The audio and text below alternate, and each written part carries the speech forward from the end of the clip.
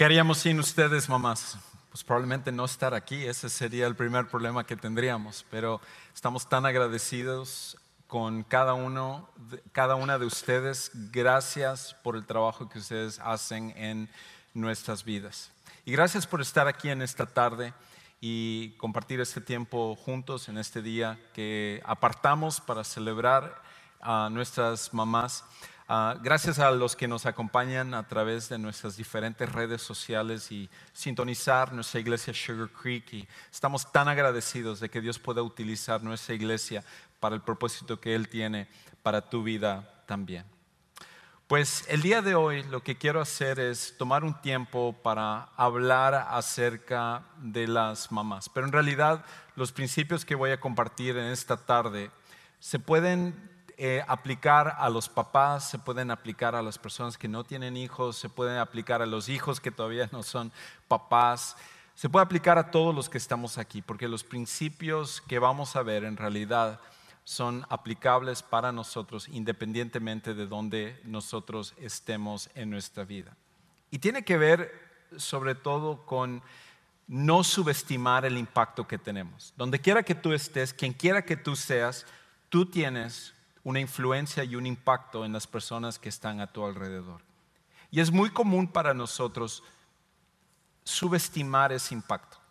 De alguna manera pensar que nuestra vida en realidad no tiene mucho valor, que nuestra vida en realidad no, a la larga en realidad no va a tener un impacto o va a tener relevancia hacia otros. Pero donde quiera que nosotros estemos, mamás, papás, hijos, donde quiera que tú estés, tu vida tiene impacto. Y es muy importante que nosotros no subestimemos ese impacto, porque cuando lo hacemos en realidad, lo que estamos haciendo es desperdiciar la oportunidad que Dios nos ha dado para que podamos tener un impacto bueno en vez de un impacto malo. Pues hoy quiero hablar acerca de una mamá en la Biblia que tuvo un impacto, que ella a través de su vida pudo tener impacto en una de las personas más grandes de la historia, no solo en la historia de la Biblia, sino en la historia en general.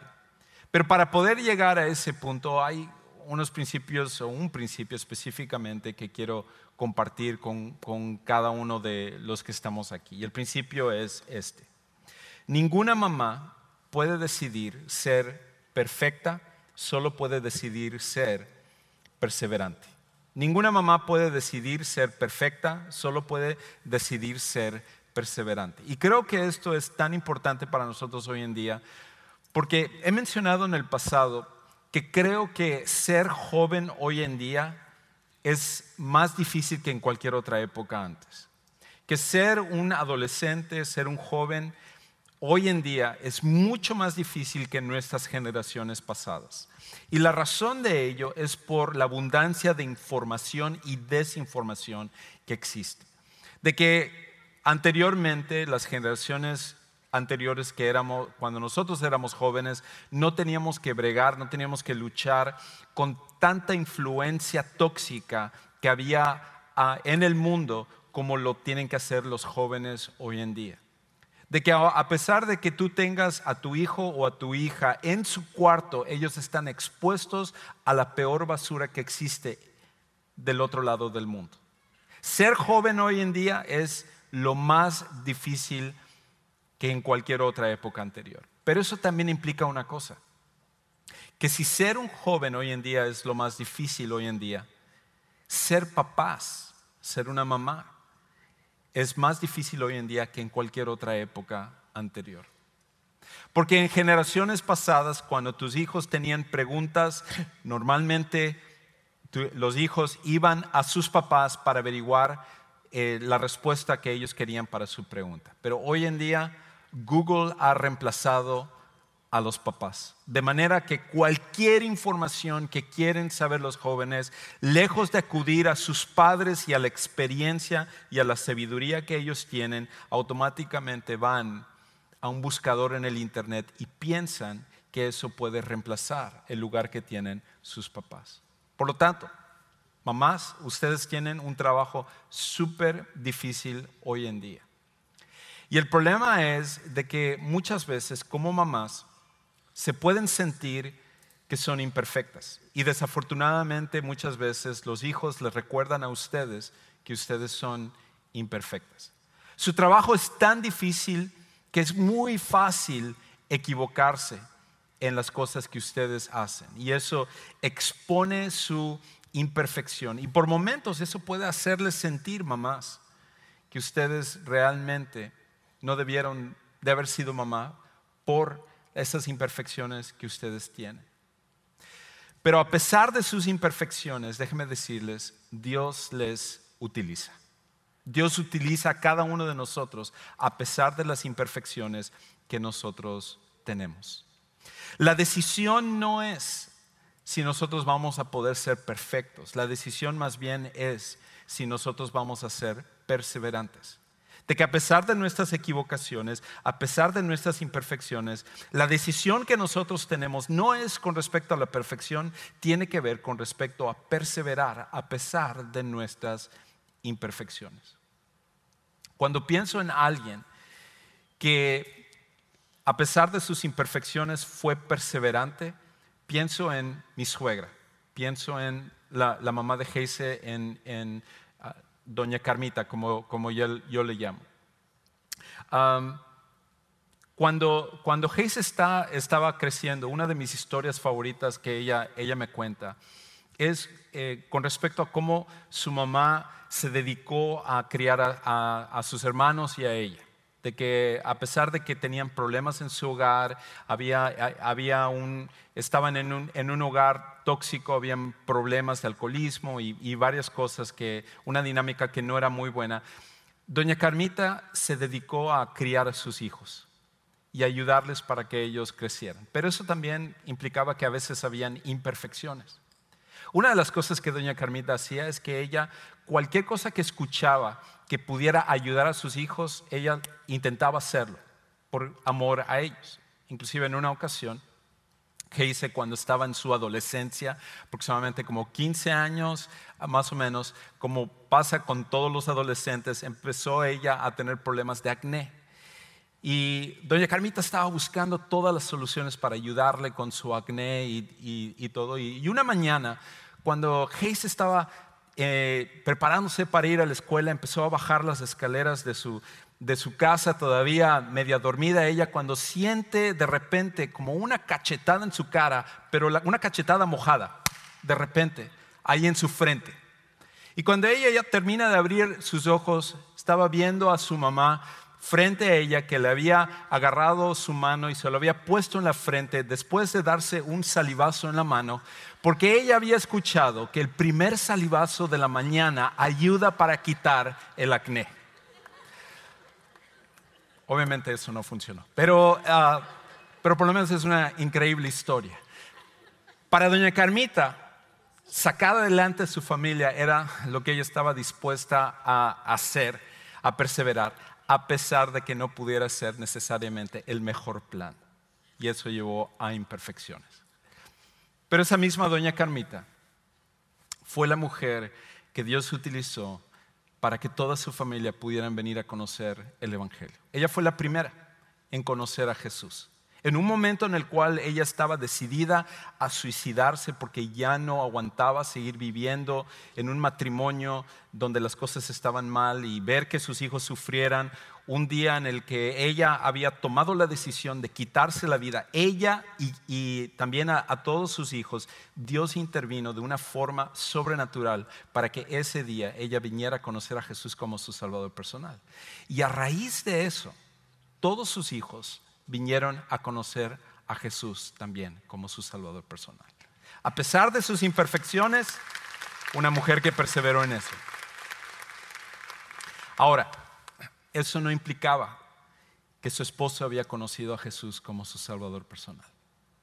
Y por eso por años ellos se reunían y estaban orando para que mi suegro pudiera ser tocado por Dios y que él pudiera conocer a Jesús también como su Salvador personal. Era difícil porque cada semana, mientras que el resto de la familia se preparaba para ir a la iglesia el domingo y para ir y orar y adorar a Dios y escuchar la palabra y hacer lo que nosotros hacemos, lo que estamos haciendo en este momento, su papá se quedaba hacia atrás, a veces sufriendo de la cruda de la noche anterior o de los problemas de la noche anterior, o cuestionando por qué ellos estaban yendo ese día en vez de quedarse con él.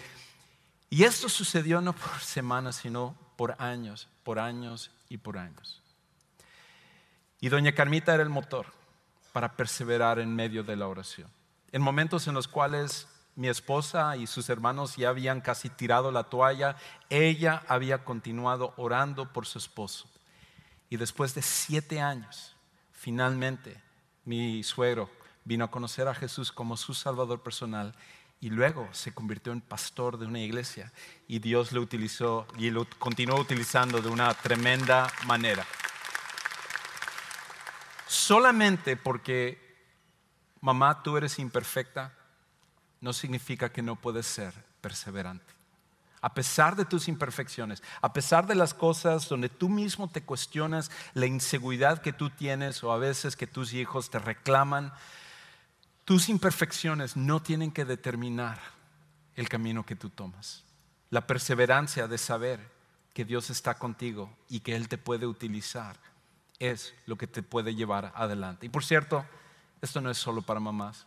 Lo es también para papás, lo es para hijos, lo es para cada uno de los que estamos aquí. Qué hermoso es saber que aunque nosotros no somos perfectos, tenemos un Dios que es perfecto y que Él nos guía y que puede utilizarnos a pesar de nuestras imperfecciones, si simplemente nosotros perseveramos en confiar en Él y permitirle que Él pueda utilizarnos. Ahora, lo otro que nosotros necesitamos recordar es esto: que no solamente nosotros no somos perfectos, pero sí podemos ser perseverantes. Pero lo otro es que no tenemos control de nuestra situación. La situación que tú y yo vivimos, nosotros no tenemos control sobre ello. Algunas de ustedes, mamás, llegaron a ser mamás sin realmente tener un ejemplo de madre en sus vidas. Conozco de casos en nuestra propia iglesia donde mujeres fueron abandonados por sus padres y sin embargo tuvieron que entrar al rol de ser mamá sin haber recibido una guía de cómo ser una buena mamá. Las circunstancias que tú escoges o las circunstancias que tú tienes en tu vida, tú no lo escoges.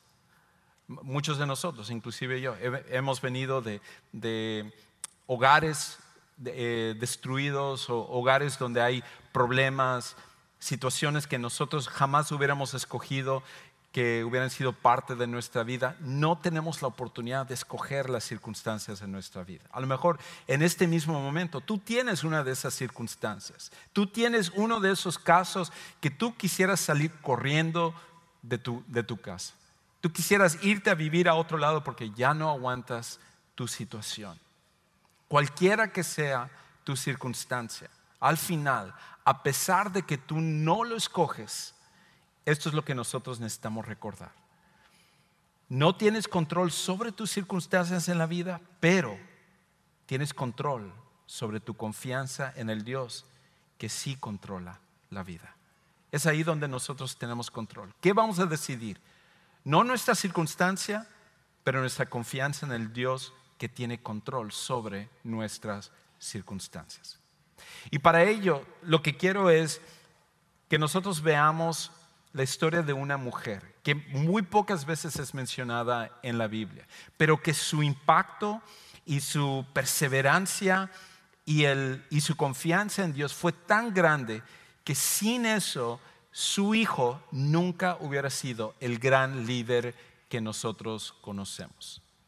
Seguramente tú has escuchado el nombre del hijo de esta mujer que voy a mencionar en un momento, pero probablemente pocos han conocido el nombre de esta mujer. El nombre de su hijo es Moisés, uno de los más grandes líderes, no solo de la Biblia, sino de toda la historia.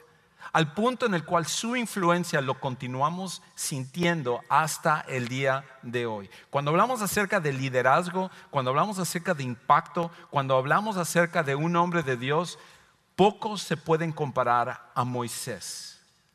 Pero esta es la realidad. No hubiera habido un Moisés si primero él no hubiera tenido una mamá, una madre que hubiera procurado criarle de acuerdo a la voluntad de Dios, como lo hizo su madre Jocabed. Jocabed fue una gran mujer de Dios, que casi ni se menciona en la Biblia. Es más, en el pasaje que les voy a leer en un momento, ni siquiera nosotros obtenemos su nombre aquí, sino que tenemos que ir a una de las genealogías posteriormente en el libro de Números para saber cuál es el nombre de ella. Pero a pesar de no saber su nombre, su influencia fue muy, muy grande. Y ella se encontró en una situación donde no escogió las circunstancias difíciles que ella iba a tener que enfrentar, pero ella confió en un Dios que estaba en control. Escucha lo que sucedió con esta mujer, Jocabed, en Éxodo capítulo 2, versículos 1 al 9. Dice en el versículo 1: un hombre de la casa de Leví fue y tomó por mujer a una hija de Leví. Y aquí para el judío que está leyendo esto es súper importante. Para nosotros leemos eso y decimos, ¿qué tiene que ver? O sea, quizás me gusten los Levi jeans, pero no tiene nada que ver con esto. Pero Leví era el linaje de donde iban a venir los sacerdotes que Dios había escogido. Y en este caso Dios se había asegurado de que tanto el padre como la madre de Moisés venían del linaje correcto para que sus hijos también pudieran ser de ese linaje. Y luego dice en el versículo 2: y la mujer concibió y dio a luz un hijo. Viendo que era hermoso, lo escondió por 3 meses. Mamás, ustedes se pueden identificar, porque cuando ustedes ven a sus hijos, cada una de ustedes dice, es hermoso, mi hijo, mi hija son los más hermosos del planeta. Y en este caso, Jocabed no solo lo pensaba. Cuando la Biblia dice que alguien era hermoso es porque realmente era hermoso. Moisés era un gran líder, pero de aspecto muy hermoso. Y la razón por la cual, como nosotros sabemos, una de las historias más conocidas de toda la Biblia, que quizás ya lo viste en película o mejor lo leíste en la trama original en este libro que llamamos la Biblia. La historia de Moisés se produce después de que Moisés nace en el momento justo cuando Dios está a punto de liberar al pueblo de Israel. Que después de 400 años de esclavitud, debido a que los ascendientes de Moisés se habían mudado de Israel hasta Egipto, y estando en Egipto poco a poco llegó un faraón y esclavizó a los judíos que se habían multiplicado y que ellos ahora estaban sufriendo por esta esclavitud. Y después de rogar a Dios y de pedir a Dios que Él interviniera, finalmente Dios estaba levantando a la persona que Él iba a utilizar para ser el líder, para llevar al pueblo de Israel en lo que nosotros ahora conocemos como el éxodo, la salida del pueblo de Israel de Egipto. Pero antes de que todo eso pudiera pasar, Moisés estaba naciendo aquí. Y el problema era de que cuando Moisés nació, el faraón, el rey, el que cualquier deseo de él era la ley, él había determinado que los bebés que nacieran como varones tenían que morir inmediatamente. Imagínate no saber, sobre todo en ese tiempo, si tu bebé era niño o niña, a sabiendas que había un 50% de posibilidad de que tu hijo iba a morir. No, ¿cómo te escapas de algo así? No puedes apelar a una corte, no puedes ir a un político que te ayude, no puedes ir con alguien que pueda darte una salida. Tu hijo va a morir. Nosotros ni siquiera entendemos lo que es vivir en una situación como esa. Y sin embargo, eso es exactamente lo que pasó. Me imagino que en el momento que Moisés nació, por un lado era una alegría tremenda, pero también era un temor increíble. Porque ahora, ¿qué van a hacer? ¿Qué haces cuando tu hijo sabes que va a morir? Pues aquí es donde empieza la confianza de Jocabed. Y Jocabed, junto con su esposo, determinaron que ellos no iban a matar a su hijo, sino que iban a esperar a ver qué es lo que Dios iba a hacer en sus vidas. Y por 3 meses ellos esperaron. Y yo me imagino lo difícil que habría sido. Mamás, ustedes saben esto, bueno, papás también. Por 3 meses el ocultar a tu hijo, sobre todo cuando está llorando o cuando está intranquilo en la noche, tratando de no llamar la atención de los egipcios y todo, lo difícil que esos 3 meses serían. Y llegar a un punto en el cual ya no era posible esconder a Moisés. Y escucha lo que continúa diciendo. Versículo 3. Pero no pudiendo ocultarlo por más tiempo, tomó una cestilla de juncos o de cañas de papiro y lo cubrió con asfalto y brea. Aquí está Jocabed y está pensando, ¿qué es lo que vamos a hacer? ¿Qué puedo hacer para mi hijo? Señor, ya no está en mis manos, esto es una situación imposible. En el momento en el cual algún vecino diga, hay un bebé aquí, van a venir a investigar, o si pasa algún guardia o alguna persona egipcia y escucha al bebé, automáticamente puede venir a preguntarse qué está pasando aquí. Con eso nos delatan y muere mi hijo. Señor, hasta aquí es lo que yo puedo hacer, pero mi confianza está puesta en ti. No controlo lo que estoy pasando, pero sí sé que tú controlas las cosas. Y en este caso ella hizo lo único que podía hacer, que era hacer una cesta y poner a Moisés allá, asegurarse de que fuera prueba de agua y llevarlo hasta el río Nilo. ¿Era el mejor plan? ¿Era mejor que un manotazo con un salivazo en la mañana? Probablemente no.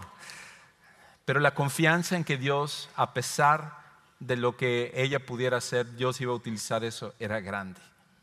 Y así pasó con Jocabed. Jocabed estaba confiando en Dios. Entonces escucha lo que dice. Y la segunda parte del versículo 3. Entonces puso al niño en ella, en la canasta, y la colocó entre los juncos a la orilla del Nilo. La hermana del niño se puso a lo lejos para ver o saber qué le sucedería. Aquí estaba Miriam, la hermana mayor de Moisés, y seguramente que ella había sido mandada por su mamá para ir junto a Moisés, tratar de cuidarlo lo máximo posible en esta situación, sin saber exactamente qué es lo que iba a pasar. Y luego continúa diciendo: cuando la hija del faraón bajó a bañarse al Nilo, mientras sus doncellas se paseaban por la ribera del río, vio la cestilla entre los juncos y mandó a una criada suya para que la trajera. Al abrirla, vio al niño y oyó que el niño lloraba. Le tuvo compasión y dijo: este es uno de los niños de los hebreos. ¿Te imaginas? Aquí está Jocabed, ella está confiando en Dios, manda a su hija, a Miriam, y dice: cuida a Moisés lo más que puedas. Mamá, pero ¿qué voy a hacer? No sé qué va a pasar, pero Dios está en control de esto. Así que tú solamente sigue. Y da la casualidad, y lo digo irónicamente porque no existe casualidad, no existe suerte, no existe nada de estas cosas. Lo único que existe es un Dios que está en control de todas las cosas, que en ese día, amén, definitivamente. Así que como seguidores de Jesús, dejemos de decir por suerte me pasó o por casualidad yo estaba pasando. No. Hay un Dios en los cielos que controla todas las cosas. Y al final es su voluntad las cosas que suceden en nuestra vida. Y aquí está Dios que pone a la princesa del faraón, a la única persona que iba a poder oponerse al edicto de su padre el faraón, a la única persona que estaba en posición de decir: no, este niño no muere. Todos los demás estaban bajo las órdenes del faraón, excepto esta mujer. Y es la mujer que Dios pone en ese momento. Y cuando ella ve a este niño, la probabilidad de que ella hubiera dicho: es un niño de los hebreos, que lo maten en este momento, era tan grande. Pero Dios está moviendo en su vida también y pone compasión en el corazón de ella, diciendo: wow, no me imagino ser una mamá y abandonar a su hijo en una canasta y dejarlo en el río. De verdad que esa madre debe de estar sufriendo, pero yo lo voy a cuidar, yo lo voy a agarrar. Yo voy a oponerme a lo que dice mi papá. Yo voy a hablar con él y le voy a decir, este va a ser mi hijo. Sí es uno de los hebreos, pero no me importa. Yo lo quiero como mi hijo. Es exactamente lo que pasa. Y aparte Dios está en tanto control de esta situación que es asombroso lo siguiente que pasa. Escucha lo que dice en el versículo 7. Entonces la hermana del niño dijo a la hija de Faraón, ella estaba ahí cerca siguiéndolo, vio todo lo que había pasado y entonces ve esta oportunidad, escucha las palabras de ella y sale y dice, ¿quiere que vaya y llame a una nodriza de las hebreas para que críe al niño? Miriam, ni tarde ni perezosa, dice, ¿quieres que cuidar al niño? Pero tú eres una princesa. Mira, yo conozco inclusive una nodriza de los hebreos que va a entender un poquito mejor al bebé para que te pueda ayudar y pueda criar. Excelente, excelente plan. Y ella dice, versículo 8, sí, wow, qué buen plan es este. Respondió la hija del faraón. La muchacha fue y llamó a la madre del niño. Fue a buscar a su propia mamá para venir a cuidar a Moisés. Y la hija de Faraón le dijo, llévate a este niño y críamelo, y yo te daré tu salario. La mujer tomó al niño y lo crió. Había comenzado Jocabed con temor de qué iba a pasar con su hijo, de que ella no está en control de las circunstancias alrededor de lo que está pasando.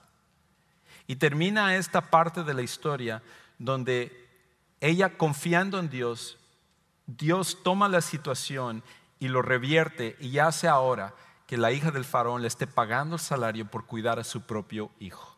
Eso solo Dios lo puede hacer.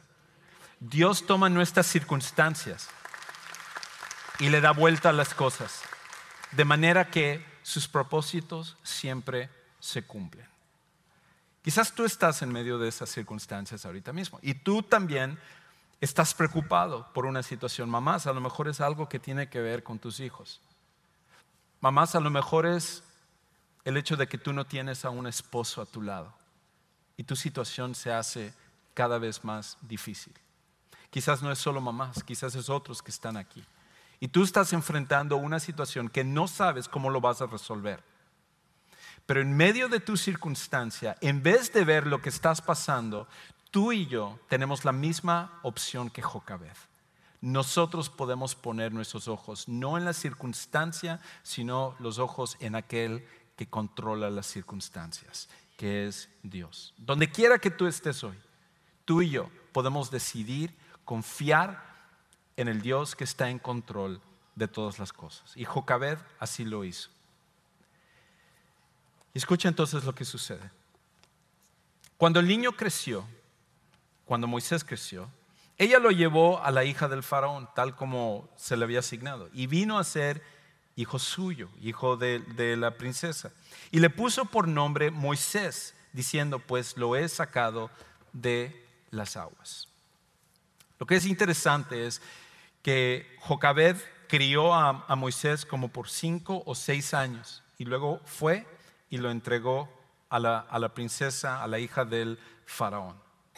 Pero sus 5 o 6 años que ella pudo influir sobre Moisés fue suficiente para ayudarle a no olvidar que él era un hebreo y que Dios era el verdadero Dios y seguirle a él. Lo que es interesante es que en nuestros tiempos nosotros comprobamos a través de los estudios, los psicólogos, los sociólogos, que esto es una verdad, no es solo una historia inventada en la Biblia o algo por el estilo. Esto es algo real. Porque los psicólogos han determinado que después de los 5 o 6 años, la personalidad de cada persona es forjada en esos primeros años. Que si bien es cierto, como adultos, nosotros podemos tener otros intereses y hay unos cambios que vienen, la realidad es que la mayor parte de nuestra personalidad es determinada en esos primeros 5 o 6 años de nuestra vida. Y la Universidad de California, Riverside, que condujo un estudio y investigaron mucho acerca de esto y analizaron a miles de niños, llegaron a esta misma determinación.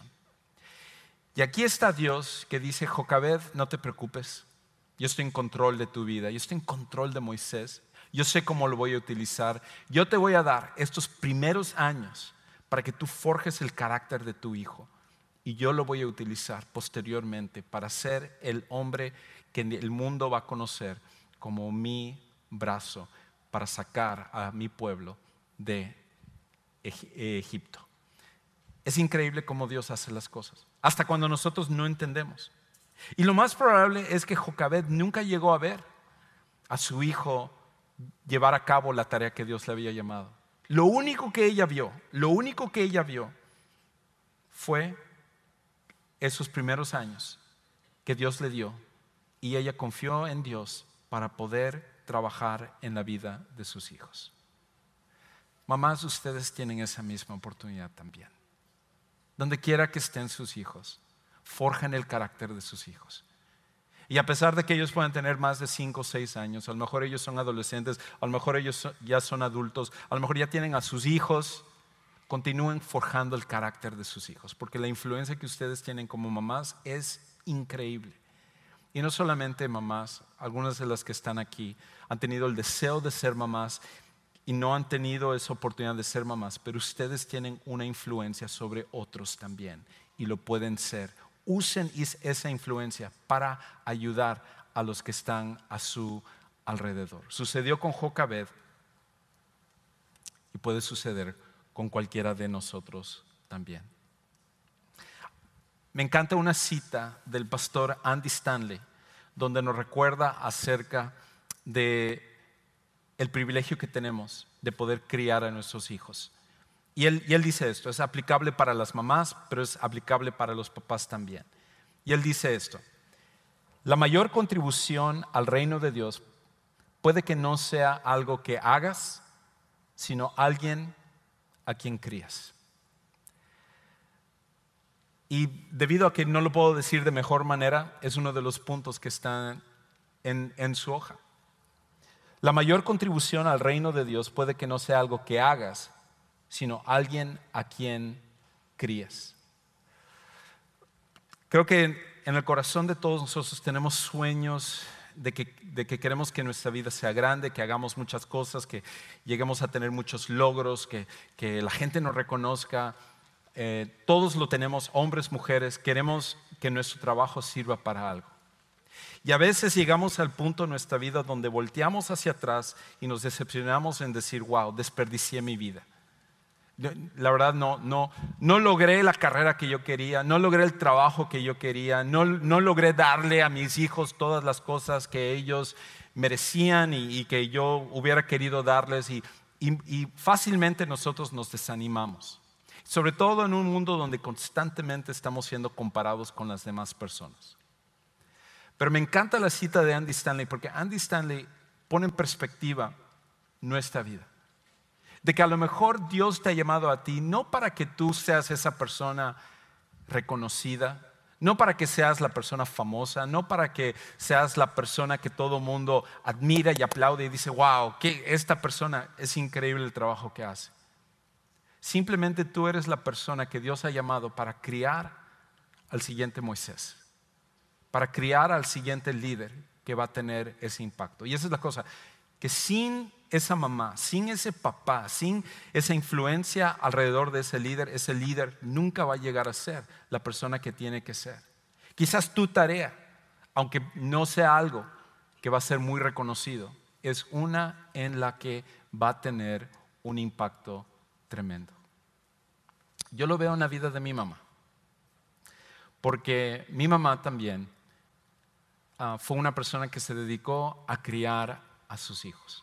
En un hogar disfuncional, un hogar donde, batallando el alcoholismo en su esposo, en mi papá, y en diferentes circunstancias que hicieron que nuestro hogar también fuera tóxico. Una de las cosas que ella tomó la decisión es el de criar a sus hijos. Y me acuerdo sobre todo cuando yo tenía como 10 años. Un día me había tocado una tarea en la escuela. Era para mi clase de música. Y me acuerdo que el maestro nos había dicho, todos ustedes tienen que hacer un instrumento, recrear algún tipo de instrumento. Y como pasa con todos nosotros cuando somos pequeños, nos lo habían dicho como con 2 semanas de anticipación. Pero yo me acordé la noche antes de que tenía que entregarlo. Muchas risas nerviosas, saben mamás y papás lo que ustedes tienen que pasar. Entonces yo le dije a mamá, tengo que entregar un instrumento el día de mañana. El maestro de música dijo que esto es la mitad de la calificación y yo estaba frustrado porque empecé a armar ahí alguna cosa, encontrando lo que hubiera en la casa y todo. Y me pasé como hasta las 11 de la noche donde yo ya tiré la toalla y dije, mamá, ni modos, voy a entregar algo que ni siquiera parecía un instrumento. No sé, a lo mejor le iba a decir que era algo del futuro para que me pudiera dar una calificación que pudiera pasar. Y me fui así molesto y todo, me fui a acostar y ahí terminó la cosa. En la mañana cuando me desperté, fui y al lado de mi cama había lo que yo había comenzado a armar, que ahora ya no era de la misma manera. Era un piano que había hecho mi mamá, que había encontrado felpa negro y había encontrado otras cosas y había armado un piano increíble, de verdad increíble. Y con un orgullo tremendo pude ir a la clase y entregar ese piano que había terminado de armar mi mamá para mí. Y eso me hace recordar no solamente el piano, me hace recordar que tal como sucedió con mi suegra, mi mamá fue la primera en recibir a Cristo en mi familia. Y que a raíz de ella, mi hermano mayor, mi hermana menor y yo, los 3 somos cristianos. Y que a lo mejor, siempre un aplauso para mamá es bienvenido. Amén. Y que sin duda alguna, yo no estaría en este lugar como pastor si no fuera por esa mujer que dedicó su vida a decir, mis circunstancias no son las que yo hubiera escogido, pero yo voy a ayudar a que mis hijos conozcan a Dios como yo lo conozco. Mamás, esa es su tarea también. Ese es el trabajo que ustedes tienen. No hay mucha fama dentro de eso, no hay mucho reconocimiento dentro de eso, pero el impacto que ustedes tienen es tan grande. No lo subestimen, porque a lo mejor lo que Dios les ha llamado a hacer es precisamente a criar a personas que van a tener un mayor impacto, más allá de lo que ustedes van a poder ver. No se desanimen por las circunstancias que están viendo en sus hijos en este momento. No se desanimen si a lo mejor sus hijos no los escuchan en este momento, porque años después, teniendo la edad que yo tengo, que no voy a decir la edad que tengo, puedo acordarme de que a los 10 años lo que mi mamá hizo y cómo ese pequeño detalle era una muestra de muchos otros sacrificios que hizo no solo en mi vida, sino en la vida de mis hermanos. Nosotros lo podemos ver. No se desanimen, porque Dios les va a utilizar. No subestimen su impacto. Una cosa más y termino. Y es esto. No subestimes tu impacto para Dios al perseverar en aquello que para otros parece insignificante. No subestimes tu impacto para Dios al perseverar en aquello que para otros parece insignificante. Otra vez, es tan difícil hoy en día porque nos comparamos, porque los medios sociales como Facebook y Instagram y Snapchat y todas las redes sociales y todo lo que sale, constantemente nos está haciendo compararnos a otras personas. Y mamás, a lo mejor tú ves la situación de otras personas y tú escuchas lo que otras mamás están pasando y tal parece como que ellas lo tienen más fácil de lo que tú tienes. Y tú dices, wow, cómo me hubiera encantado tener esta situación, haber tenido a este esposo o tener un esposo o a lo mejor tener hijos que sean tan obedientes como lo son de esta persona, y automáticamente tú dices, lo que yo estoy haciendo es insignificante, pero no lo es. Donde quiera que tú estés, circunstancia que tú pases, tu trabajo es sumamente importante. Y aunque tú no recibas el reconocimiento que debes de recibir, al final Dios lo puede utilizar. Me recuerda una historia que leí hace poco tiempo acerca de una mujer que se llama Judy O'Connor. Y un día, Judy O'Connor había recibido una llamada que ninguna mamá quiere recibir. Y es de que su hijo Marty, que tenía como 24 años aproximadamente, había tenido un accidente. Se había caído de unos escalones y con eso había quedado cuadripléjico. Ya no podía usar sus brazos, no podía usar sus piernas. Ella vivía junto con su esposo en Florida y su hijo estaba en California. Y como todas las mamás tienden a hacerlo, ella dejó todo y se fue para cuidar a su hijo. Y después de meses de estarle ayudando y todo, finalmente para animar a su hijo, porque su hijo él decía, wow, yo voy a salir adelante, no importa lo que me ha pasado, pero después de varios meses se dio cuenta que él no iba a poder volver a caminar ni usar sus brazos, iba a quedar cuadripléjico por toda su vida. Entonces dijo, por lo menos lo que quiero hacer para no desanimarme, para ayudarme, aunque sea mentalmente, es a estudiar una maestría. Y él decidió estudiar una maestría de administración, un MBA. Y él se enroló en la Universidad de Chapman, allá en California. Pero el problema es que él no podía tomar notas, ni podía agarrar la información que necesitaba para pasar sus clases. Y con eso, Judy O'Connor tomó la decisión de decir, bueno hijo, si esto es lo que tú necesitas, yo voy a ayudarte. Y Judy se dio a la tarea de acompañar a su hijo a todas sus clases y tomar las notas para él. Marty estaba sentado escuchando su clase y Judy estaba ahí tomándole las notas que él necesitaba para poder pasar sus exámenes, para poder hacer sus tareas y todo.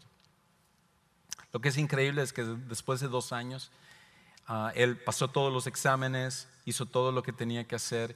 Y el día de la graduación, como ahorita se está celebrando muchas graduaciones, Marty pasó en silla de ruedas con su mamá empujándole para que él pudiera recibir su maestría.